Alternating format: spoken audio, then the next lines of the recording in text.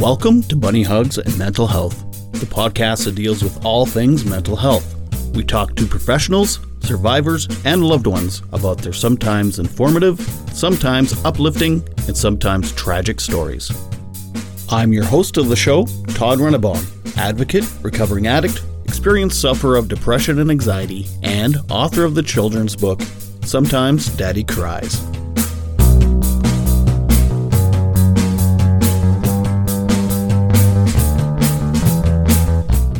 Hello, and thank you for listening to another episode of Bunny Hugs and Mental Health. I am your host, Todd Rennebaum. What another wonderful episode I have for you this week with my friend Angela. But before I talk about that, I'd like to discuss a little bit about next week's episode with my guest, Donna.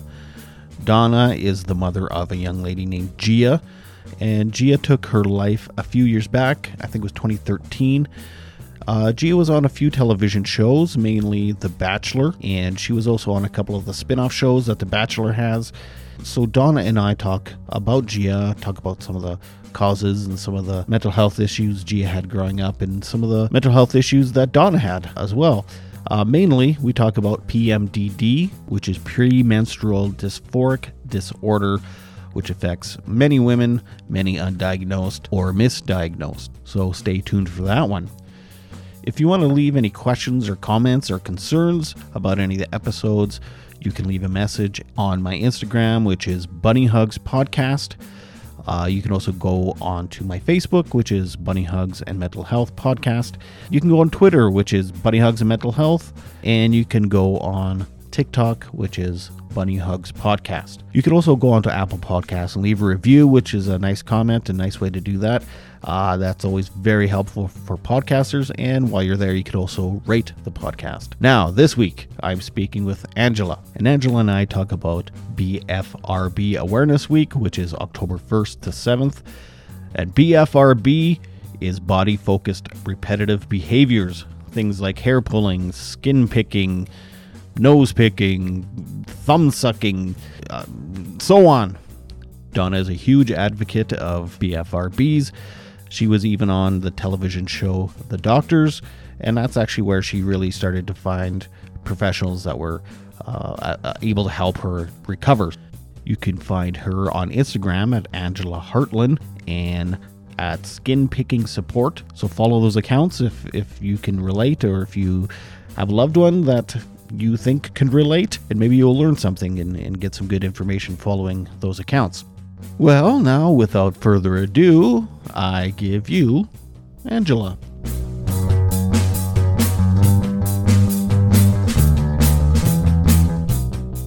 Well, I didn't even know that it was anxiety when I was little. It's just kind of just a natural state of mind. I was just always very observant, very on my toes, very intelligent, always got like perfect grades.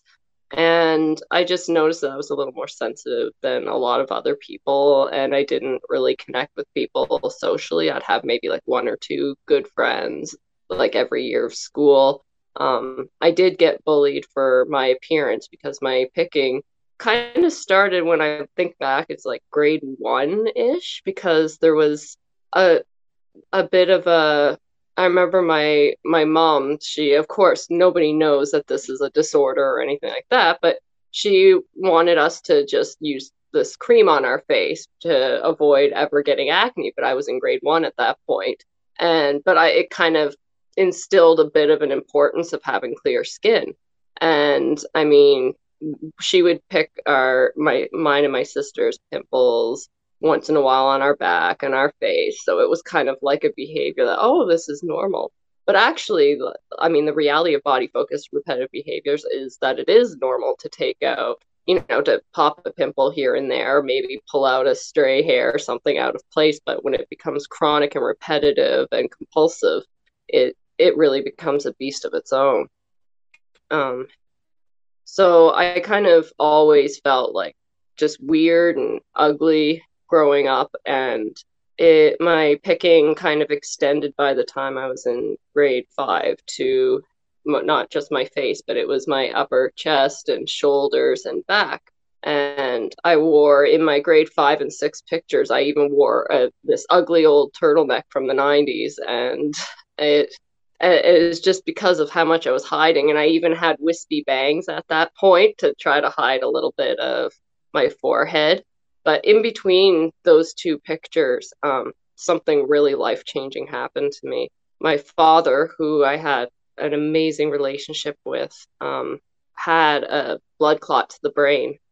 He survived, but it he needed a piece of his brain removed, and he didn't really recover. He recovered better than they thought he was going to, but he has limitations in his speech and some cognitive abilities. The right side of his body is the right arm is paralyzed. His right leg is he's able to move it a bit with a brace just to walk, and but he never really fully recovered. So everything, the dynamic in my family had shifted at that time, from my mom becoming a caregiver to a preteen and a teen, and all of a sudden a husband in the hospital and having to deal with that and the coma and ICU and a lot of traumatic things like that. So my picking did kind of get worse, but I didn't really notice it getting worse until grade 8, surprisingly. Like, I didn't notice a huge shift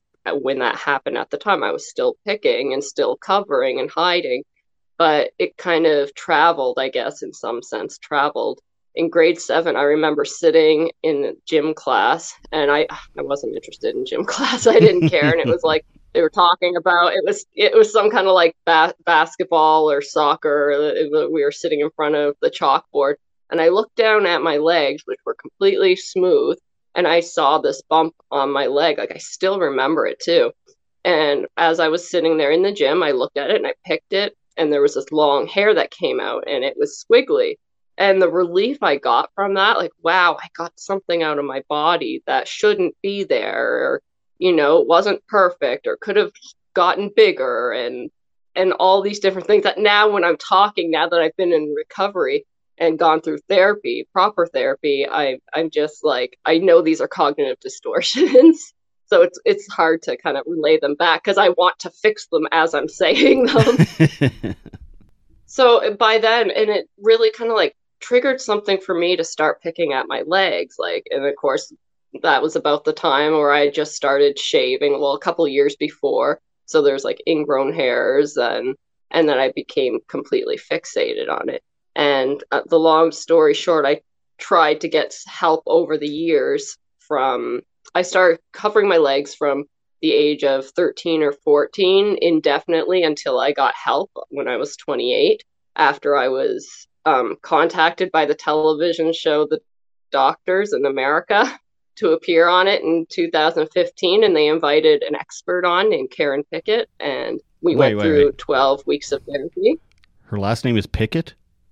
Yeah, she understands the irony. Okay. Yeah. Okay. And especially it's even, it's just, yeah, I've had that a few times. It just makes it not sound so real. Pickett. Okay. But she is like one of the experts in the field, so I was really lucky. And I mean, my excoriation disorder, which is compulsive skin picking, isn't perfect now, but it is so much better than it was. At its absolute worst in my early 20s, which is like 5-6 years. No, about 8 years before I got help was when I was at my absolute worst. Like 20, I remember there was one night in particular, I stayed up from 11 p.m. to 7 a.m. when I gave my diabetic cat his needle in the morning. And I was just picking from face to like my ankles, and then of course things would resettle and I would start again up at my face, checking everything else, popping more things, pulling things out, scratching at things. And I at that point, like, I had dropped out of university.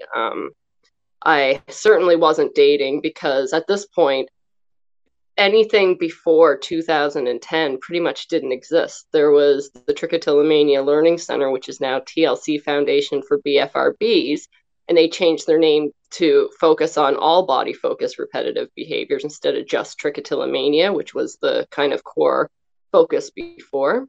So there was really no resources before 2000. 2010, but it was December of 2009 that I released my memoir, Forever Marked, A Dermatillomania Diary, because I just finally came out. And I came out because I felt like I really had no choice anymore because I was just hiding so much. I had quit university, I didn't date, I couldn't work.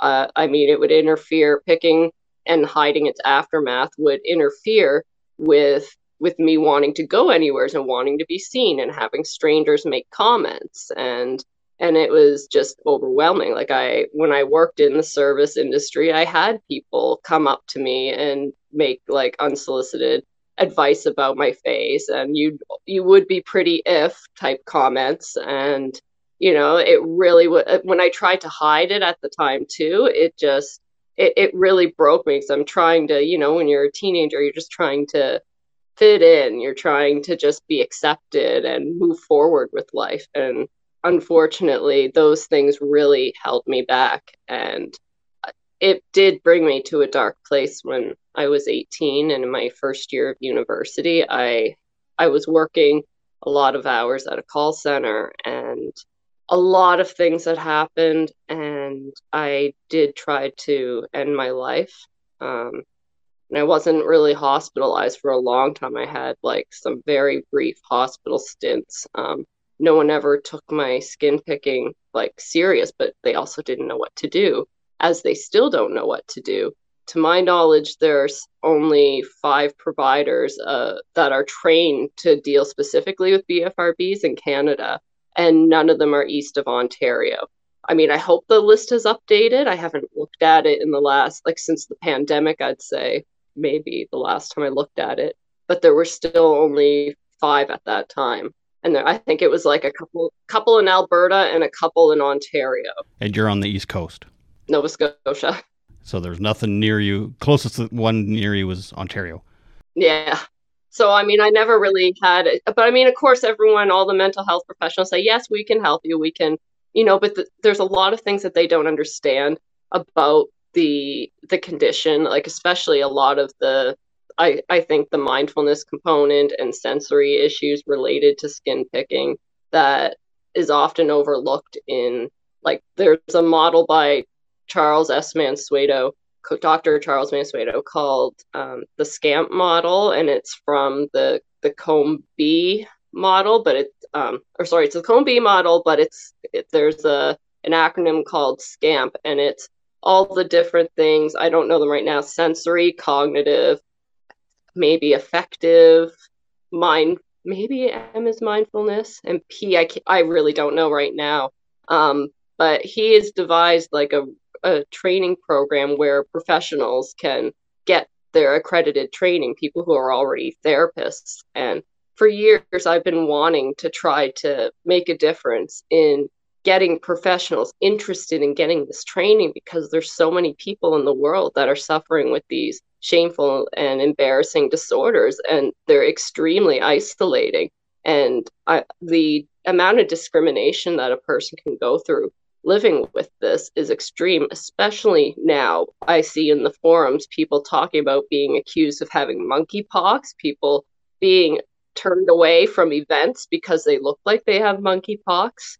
And it's just really sad. Mm-hmm. What is BFRB? What does that stand for?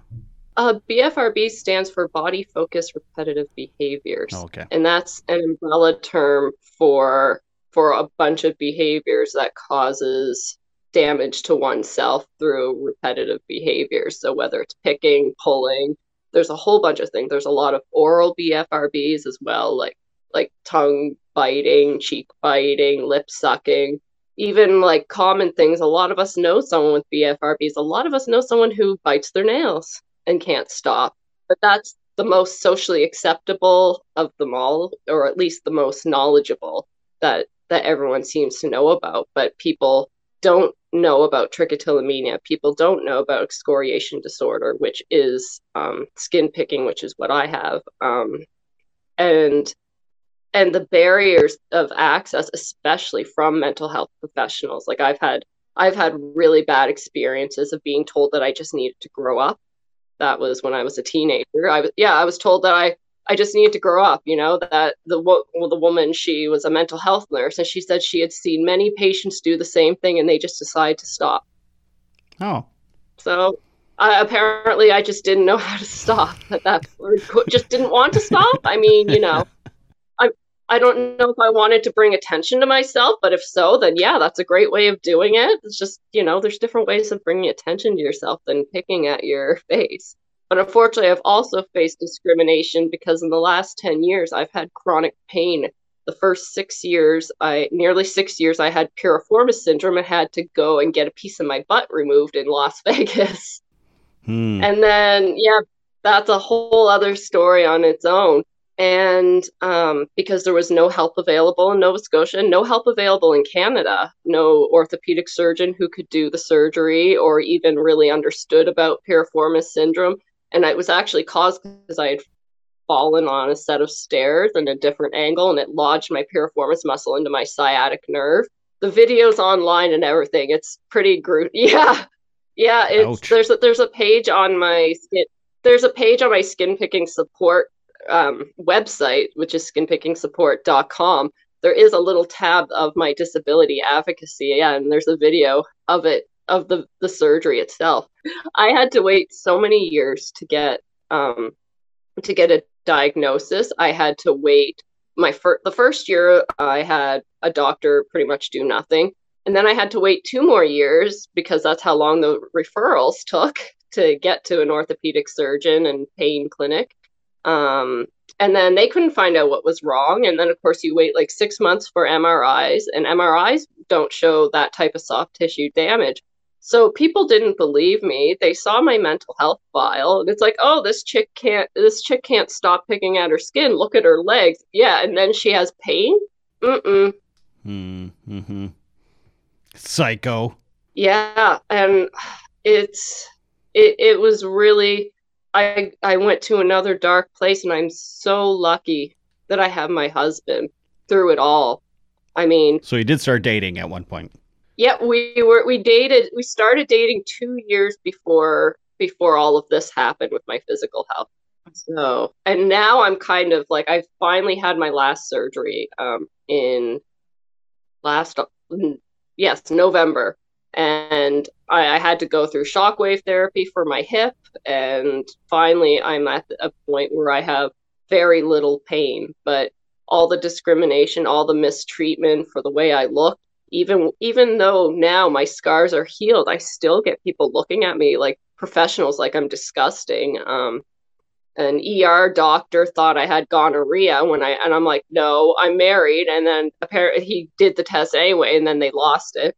So the discrimination is high, and I can see it being even higher in communities like people of color and people LGBTQ probably face it even higher than I do. I mean, and you think of aspects like criminalization. What do people think of when they see people with marks on their face? They think that they're doing heroin, meth, opiates. And that was another thing too, because of the way I looked, getting pain medication when I was in severe pain, it was times where it was like impossible. And so just the way everything, just with my chronic pain journey, it would have happened anyway because I was a young female having these severe issues. But on top with the mental health issues on top of it, it was just like no one was going to help me. Mm-hmm. And even like the most well-intentioned professionals that I've had have even implied that pains have been in my head, even when the pains have been on the scans. Like when it comes to my hip, it's really difficult always being dismissed because of the way I look, or just because of my age, or even gender. So there's so many factors of just obtaining not just mental health help, but just normal health that I didn't expect, because I knew mental health is a very different type of science than physical health. So I didn't think I was going to go through almost 10 years of misery from all that and have to experience that level of discrimination. So what was it about the skin picking that gave you comfort? I'm assuming it gave you comfort, like it was just... Oh yeah. Yeah, my skin picking even increased during that time. like when I first had the fall. But overall, what skin picking does is it's a gratifying, a relief type feeling once you engage in the behavior and you achieve whatever goal it is. So if it's like trying to smooth out a part of your skin, or if it's like just pulling an odd hair out that's kind of an ingrown hair, those are it feels really it's like an instant relief. Like there's really nothing comparative to it. Like, I mean, I used to smoke cigarettes, but it was a different type of thing. It's like picking your nose. You got a booger that's bugging you, and you finally get it out. No, not quite. There is a body focused repetitive behavior called, and I don't know if I'm pronouncing it correctly, rhinotiloexomania, and that's compulsive nose picking, where people what something triggers them where they have to continuously pick at it. And I think what I kind of learned through my therapy is it's almost like for some reason people with BFRBs are perceiving whatever they're picking at as a threat to themselves, because anxiety way back in the caveman days was necessary for us to survive. And now that we have all these different things like that are supposed to protect us, like locks on our doors and things like that, and even having like community members to protect us, anxiety has turned more inward so that we don't have to actually physically exert ourselves in the way that we had to way back in those days. And that's like a huge issue when it comes to anxiety. So it kind of clicked for me, like in therapy, like, yeah, when I see something, I immediately, I want to attack it. I want to remove it, even if it means causing a greater mark in response. It's at least it'll be a smooth one, and then it'll scab over. And it's like you don't even care about the consequences at that time. It doesn't matter how much you try on that logical level. You just want it gone because it really is that biologically rooted. Like, you can literally, I've done this lots of times where I've looked in the mirror and I'm like, I'm not going to pick. 2 seconds later, right up there. Like, it literally can happen just that quickly too.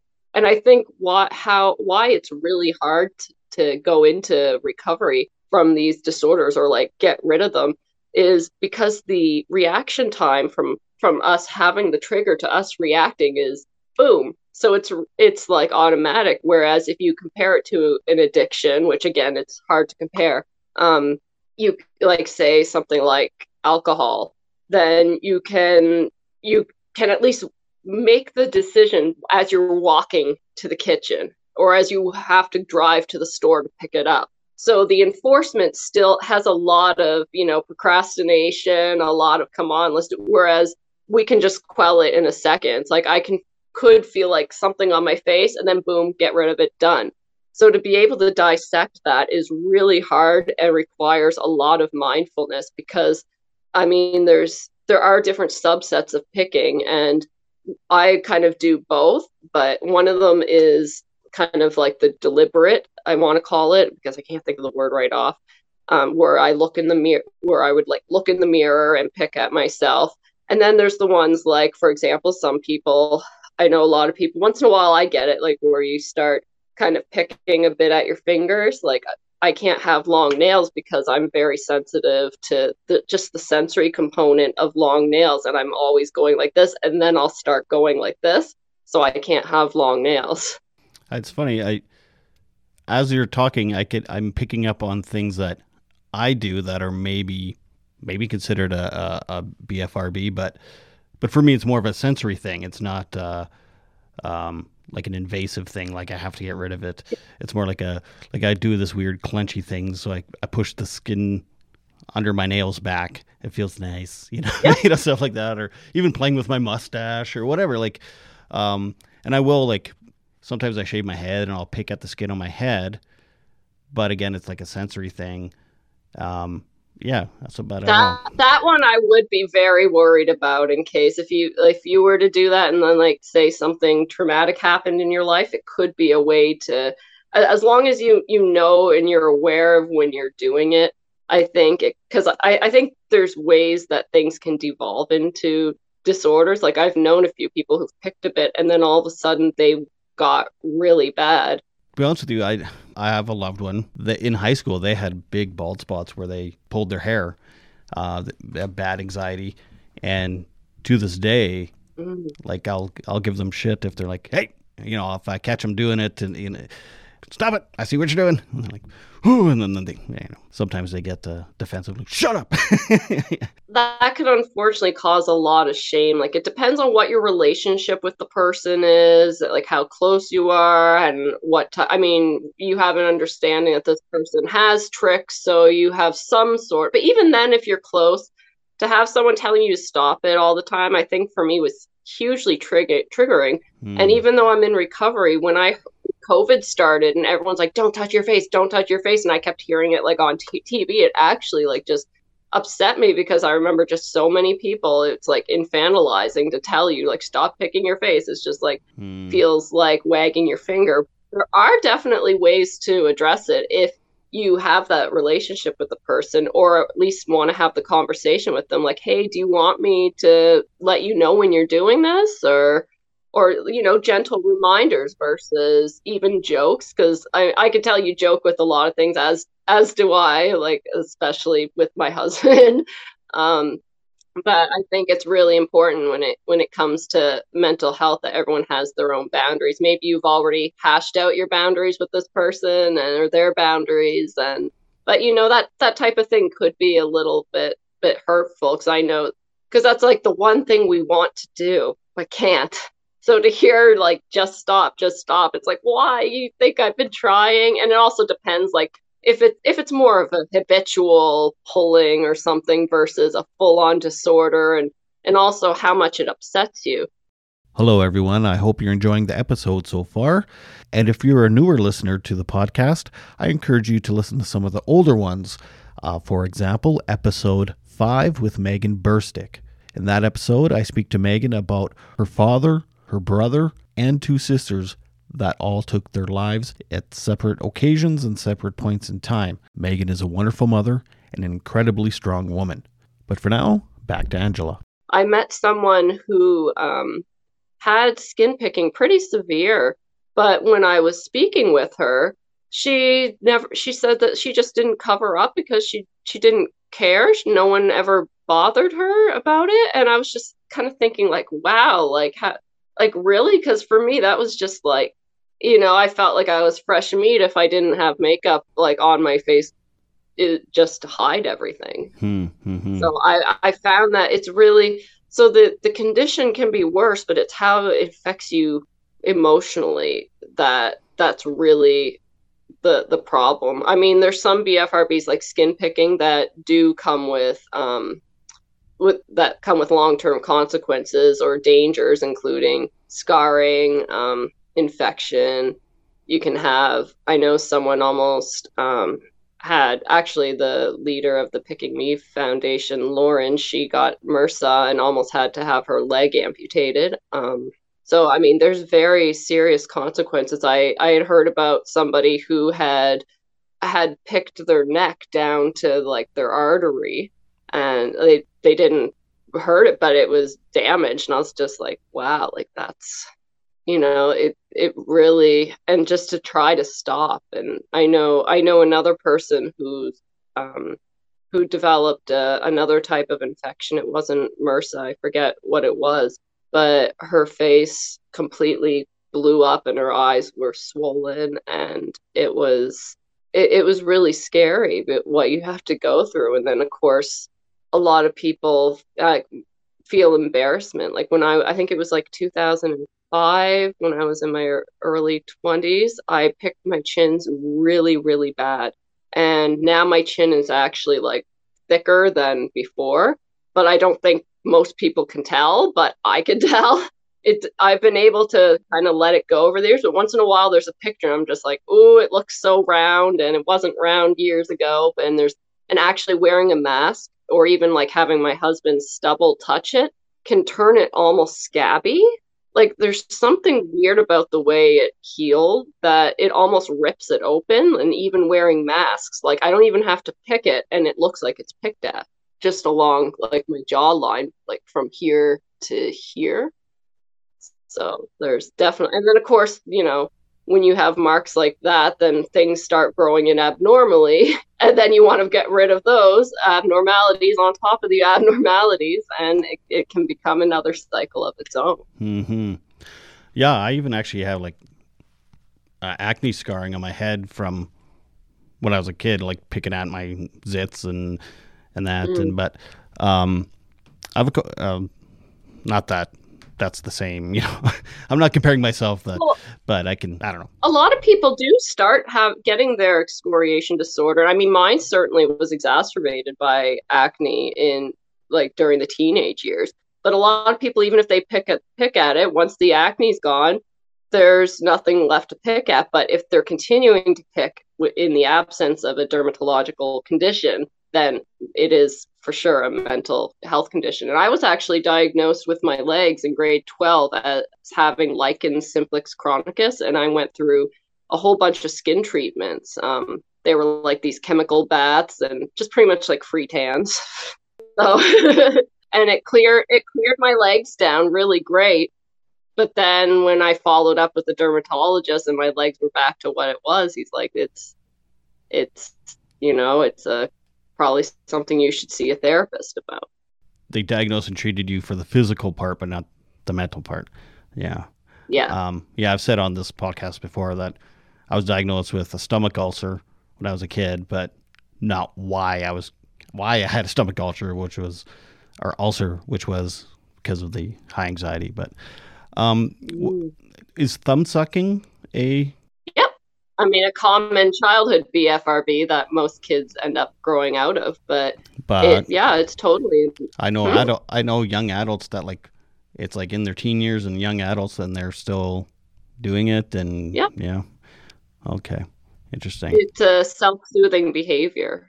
That's what BFRBs kind of come down to, is that they calm the central nervous system. So there's a lot of things I learned too that generally isn't taught in like therapy about kind of releasing like your energy onto fidget toys and getting that sensory feedback from that.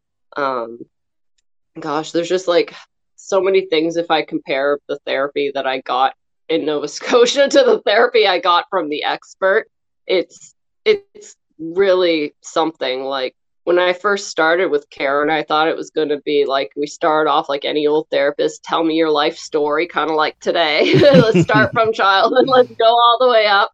But we didn't start with any of that at all. It was just strictly we started like logging the behaviors and noticing patterns, and then eventually we started to challenge the what's known as the permission giving statement behind what kind of green lights the urge. So what makes me finally go, aha, I'm going to pick it. And so I ended up learning a lot about my cognitive distortions, like how I must pick this, but it's like, no, it's not I must, is I feel like I must. And being able to kind of separate yourself from that, instead of just taking it on as your own. Right. When I was in treatment for addiction, there was a few days where we'd talk about the brain and what's happening when you're drinking or using, and when you're wanting to use, what part of your brain is doing what. And I found that just incredibly helpful, because when you catch yourself, and then it's like, oh, I'm in this phase, my brain's doing this, and this is why it's doing this right now. So, oh, okay, you know what I mean? Like for me, it helped me to. It's empowering. Yeah, it is. Yeah, and I think that's something that maybe more treatments should have for different disorders and stuff. It's like, this is biologically what's happening in your brain while you're going through the process, and it's easier to recognize then.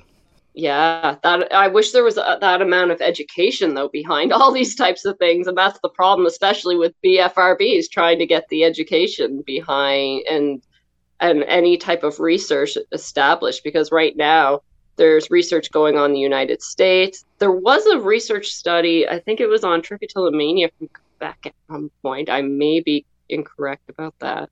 But generally, we don't really, as Canadians, focus on mental health or really a lot of innovative health systems, like such as why I had to go to the States to get a piece of my butt removed from a Canadian doctor. Mm-hmm. Is this sometimes trauma based or trauma inspired? It can be. It can be. Yeah. Okay. I think for me, it's kind of like the collaboration of all of it, because another thing that it can be it can also be genetics. Genetics has a huge, I think there was a statistic of 1 in 4 people who have a BFRB, or it could have been just trichotillomania. I really should have a sheet in front of me with all these facts instead of just trying to do it off the top of my head. So, I mean, don't quote me on any of these facts.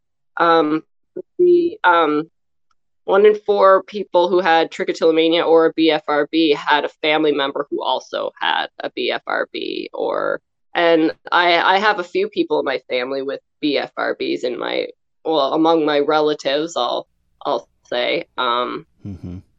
But, and then of course I had trauma of what happened to my father, the brain injury, and how it changed everything in our lives. That was a huge thing. And yeah, I've heard from a lot of other people that trauma can induce it. And really what was very interesting is I moderate the largest Facebook group about dermatillomania called Dermatillomania Awareness. I think it has like 17,000 now of people. There was something like 12 or 13,000 at the beginning of the pandemic. And then I remember the second lockdown, there was a surge of people, like during the UK lockdown. I remember that second one, there was a surge of people requesting to join Dermatillomania Awareness.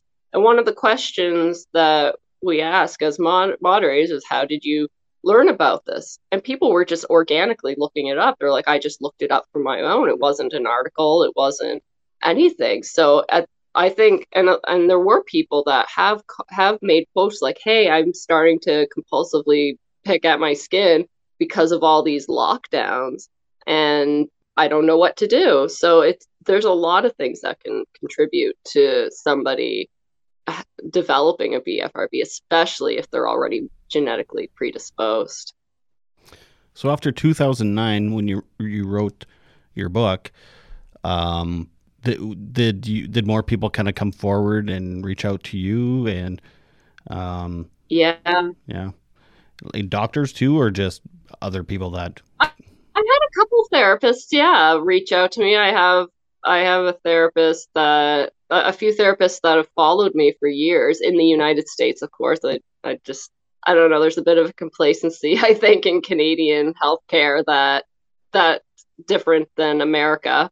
Not to say that America's is the best, but I mean, there's pros and cons of each. Mm-hmm. Yeah, a lot of people reached out, and it was overwhelming because I didn't expect it. Like at the time I released my book, like there was only like that one nonprofit. It was still Trichotillomania Learning Center. No one had in the world had come out with this, so it was just kind of, I didn't know how many people had it and what type of feedback I would receive. And I got so many messages that it really did become overwhelming. I was like, what did I actually sign up for here? Like, I want to do this, but oh my gosh, like people are just pouring their hearts out to me, and it's hard to have that time and like the energy really to get, like when people just like write their whole life story back to you because they've read your life story. It's really, it's the biggest gift though of being an advocate, is that I've had a lot of people trust me with very personal things, from abuse to other mental health disorders. And I really don't take that for granted, because it's a lot of times people are saying things that they also haven't said for the first time or to relate to anybody else. And just to eliminate that type of shame and to open up a conversation, whatever the issue is with that person, I'm really glad to be a part of and to be entrusted with that. Mm-hmm. But I've been in that same role a little bit, but sometimes it's also a little overwhelming, and you need to set boundaries and stuff too, because it's like, oh God, you want to try to save the world and take it on other people's traumas and pains. But yeah, it is very humbling actually. It's nice, but depends what state I'm in. Yeah. how it feels. But yeah, There's really something about that honest, raw human connection when people are able to really confide in you about that. And yeah, being a sensitive person, it really is overwhelming to just like, how can I write back that doesn't make me sound stupid or dismissive of everything you just wrote. And it's those types of thoughts going through my head, which just makes it even worse.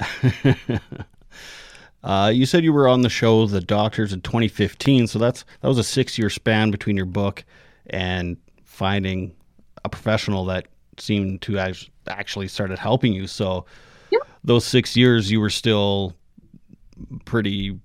advocating. I was doing news interviews. I even had like a Japanese reenactment done of my life story. Amazing. Oh yeah, that was something. So I got contacted by so many different outlets before I got contacted by the doctors, and I had been working on the documentary Scars of Shame, which was released in 2015. It was recorded a year and 2 years before I became physically disabled. But yeah, so during that time, like, I just decided to live how I was going to live. I tried a medication in 2011, or it's a dietary supplement called NAC, N-acetylcysteine. Obviously. Gosh, I don't know if I pronounced. Yeah, so NAC. But it's had a lot of studies done, especially by the top researcher, Dr. John E. Grant, for skin picking and trichotillomania. And so I tried a bit of that. I had some short-term success, but I ended up coming off it. It gave me a kidney stone because I didn't take enough vitamin C. I didn't take vitamin C supplements like I was supposed to with it. But really, I would like max out the dosage, and then it would stop. It worked a bit, not a lot, but I mean, it worked enough that it was great, but not enough for the side effects of it and the cost of it at the time. So I was like, this isn't a long-term solution to just keep taking this, dietary and supplement. I don't know what the long-term consequences of taking it at this high of a dose even would be. So it's more than just anxiety. Like, it's not just let's help her with anxiety and give her tools and then that'll stop the picking. There's actually more to it than that, because it's obsessive is it a little obsessive compulsive too? Yes. So in the DSM-5 BFRBs, it's not called BFRBs like officially, but they're all categorized under the obsessive compulsive and related disorders category. So in the DSM-5, which was released in May of 2013, that was the first time skin picking was mentioned. It had been mentioned in the DSM-4 as a possible symptom of an impulsive or an impulse control disorder, but trichotillomania was in the DSM-4.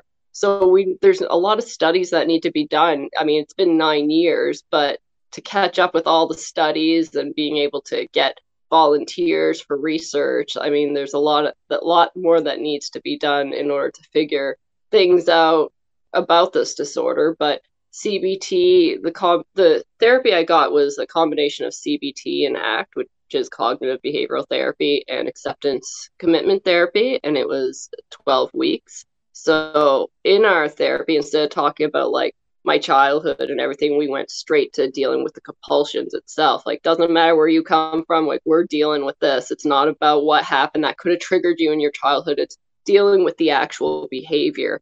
And as I dealt with the behavior, there were things that came up for me. Like, I was thinking more about my dad and the effect his brain injury had on me, and things like how unfair it was that he is still and has been disabled for like 25 years.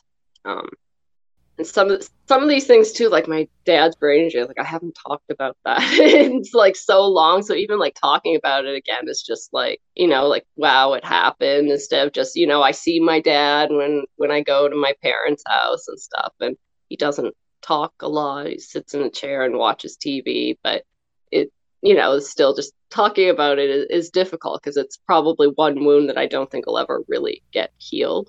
Mm-hmm. Yeah.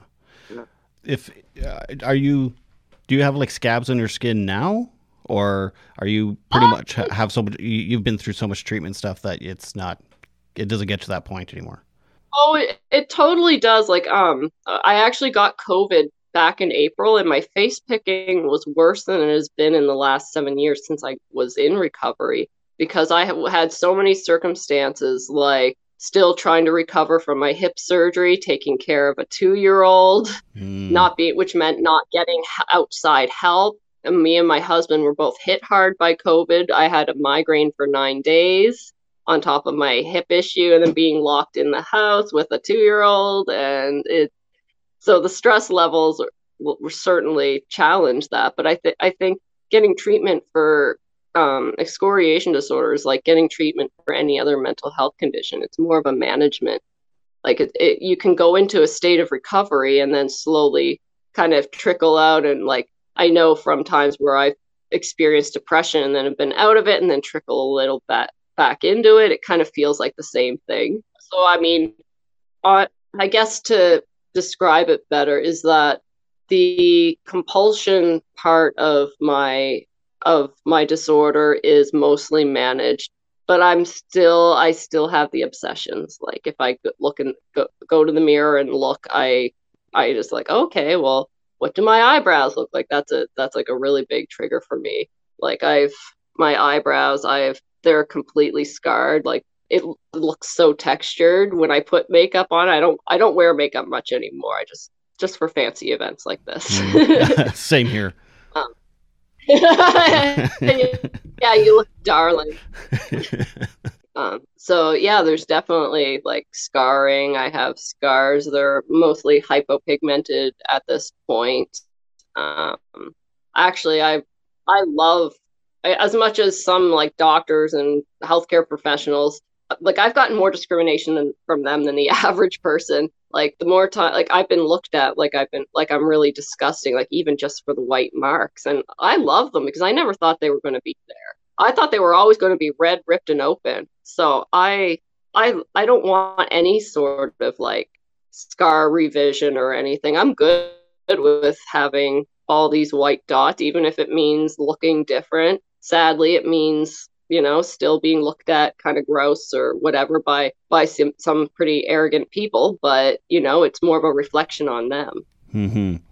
Now I can't remember if I Googled you, and I can't remember if it was online or if it was part of our initial email that you sent, but yeah, I mean, you had scabs like every inch to 2 inches all over your face and all over your chest. And so, I mean, yeah. And I mean, scabs that were half-inch big to an inch big. And so, it's And nice. they got regularly infected. I would need to go to the doctor to get just regular antibiotics of just normal infections, staph infections. Luckily, nothing that got out of control other than what happened with my chin.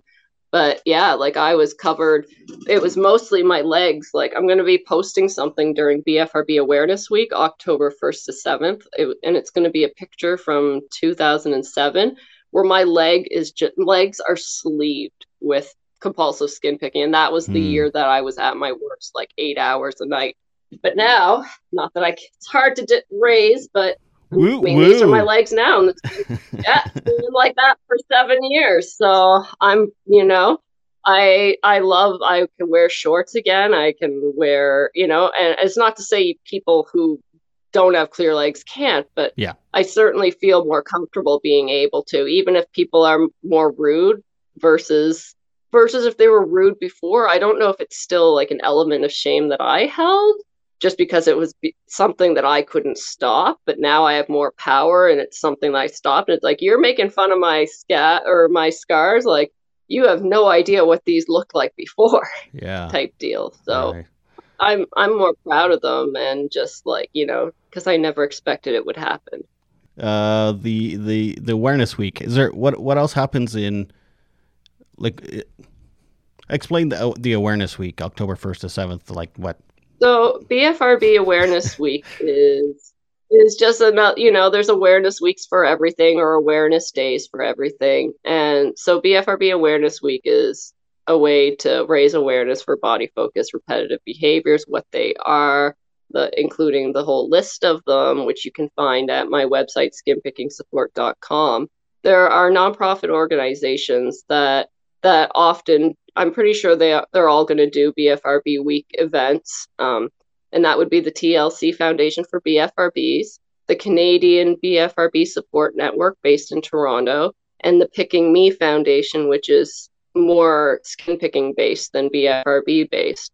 But I also have some BFRB week events available at Skin Picking Support.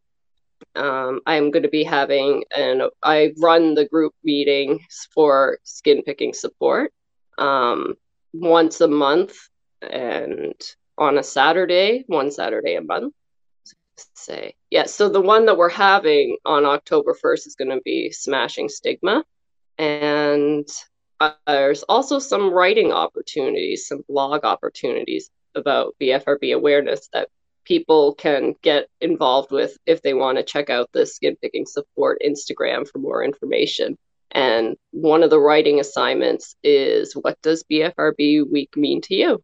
And I'm really excited to hear what people's responses are, because there's been a lot of advocates over the years with various BFRBs raising awareness, being featured in magazines, on television. I love being able to see everybody else doing the work that I've been doing too. And it's really amazing to see everybody come together during BFRB week again, to just kind of just scream it out to the world, I guess, that we exist, and here's the struggles, and we need your help, we need your awareness, because I mean, loved ones struggle with it. They don't know how to react to it a lot of the times, whether it's the parent of someone who has a BFRB, or maybe a grandparent, like even teachers. I mean, pretty much everyone needs to know about this and be able to find ways to accommodate to an individual's needs who has this disorder, and or to at least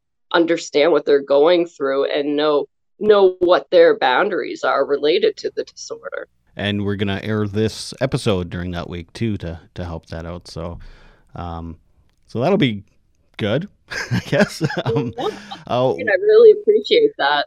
Oh no, my pleasure.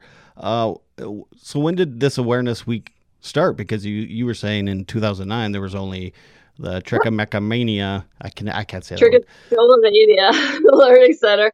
I can't give an exact year, but I think it's because, I mean, you got to think too of like when social media really kind of brought all these different awareness weeks, campaigns, and stuff to life. I keep thinking it may have been around like 2012 or 2013 that TLC was doing it. CBSN, I think they launched in 2013, but I don't think they waited a few years, I think, before doing some. And now there's just a whole bunch of people doing it. And there's others, like other grassroots organizations as well, working on BFRB week events. So I'm actually, I don't know what anyone else has planned, so I'm excited to see. If I happen to be the only one who has something planned, then so be it. Then I guess Then I guess everyone's going to have to go to skinpickingsupport.com and check us out on Instagram, or join our support group on Facebook. So you're a bit of a pioneer in this advocacy role.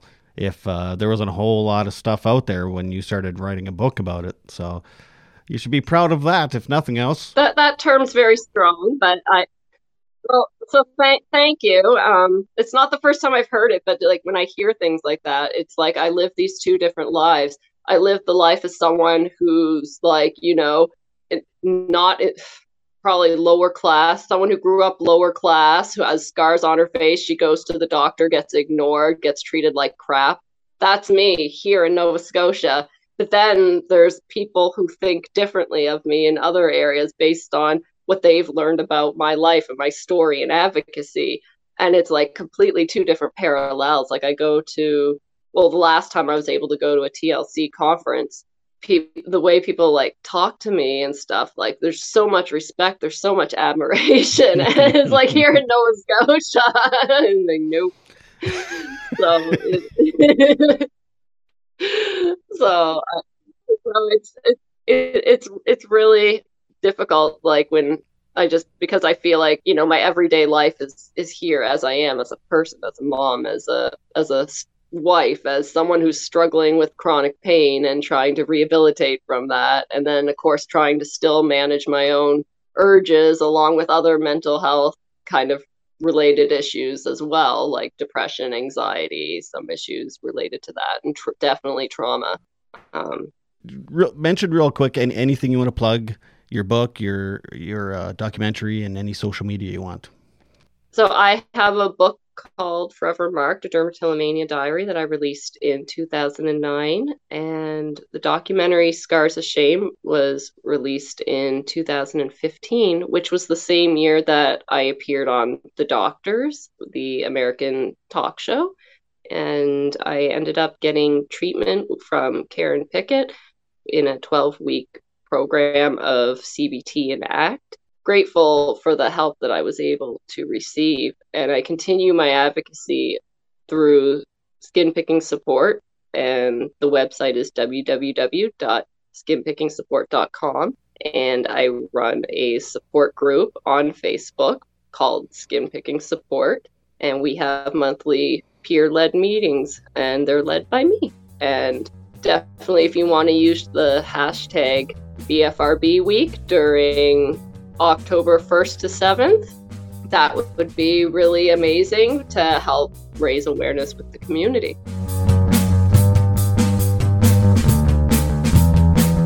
Thank you so much, Angela. I very much appreciate all the information and you telling your story, and reaching out and helping others. It's awesome. That's exactly what this whole podcast is for. So thank you again. I very much appreciate it. Once again, if you're in Melfort, Saskatchewan, October 13th, I believe that's a Thursday, you can come see me. I'll be on a panel, and I'll be doing some speaking for the youths of Melfort and area. It's a mental health symposium, and you can check that out at youthmatter.ca/events. I'm not sure if it's all sold out yet or not, but you can just check it out. Another thing, at that same website at youthmatter.ca, every Tuesday night there is a youth mental health talk. They have special guests, and you can go online and log into that and have the youths of your family or friends to listen to that and get some good information on mental health.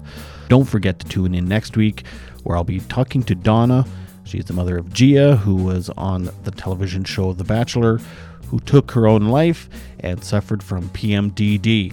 I thank you so much for listening, and I want you to not forget to make your beds and take your meds. Bye.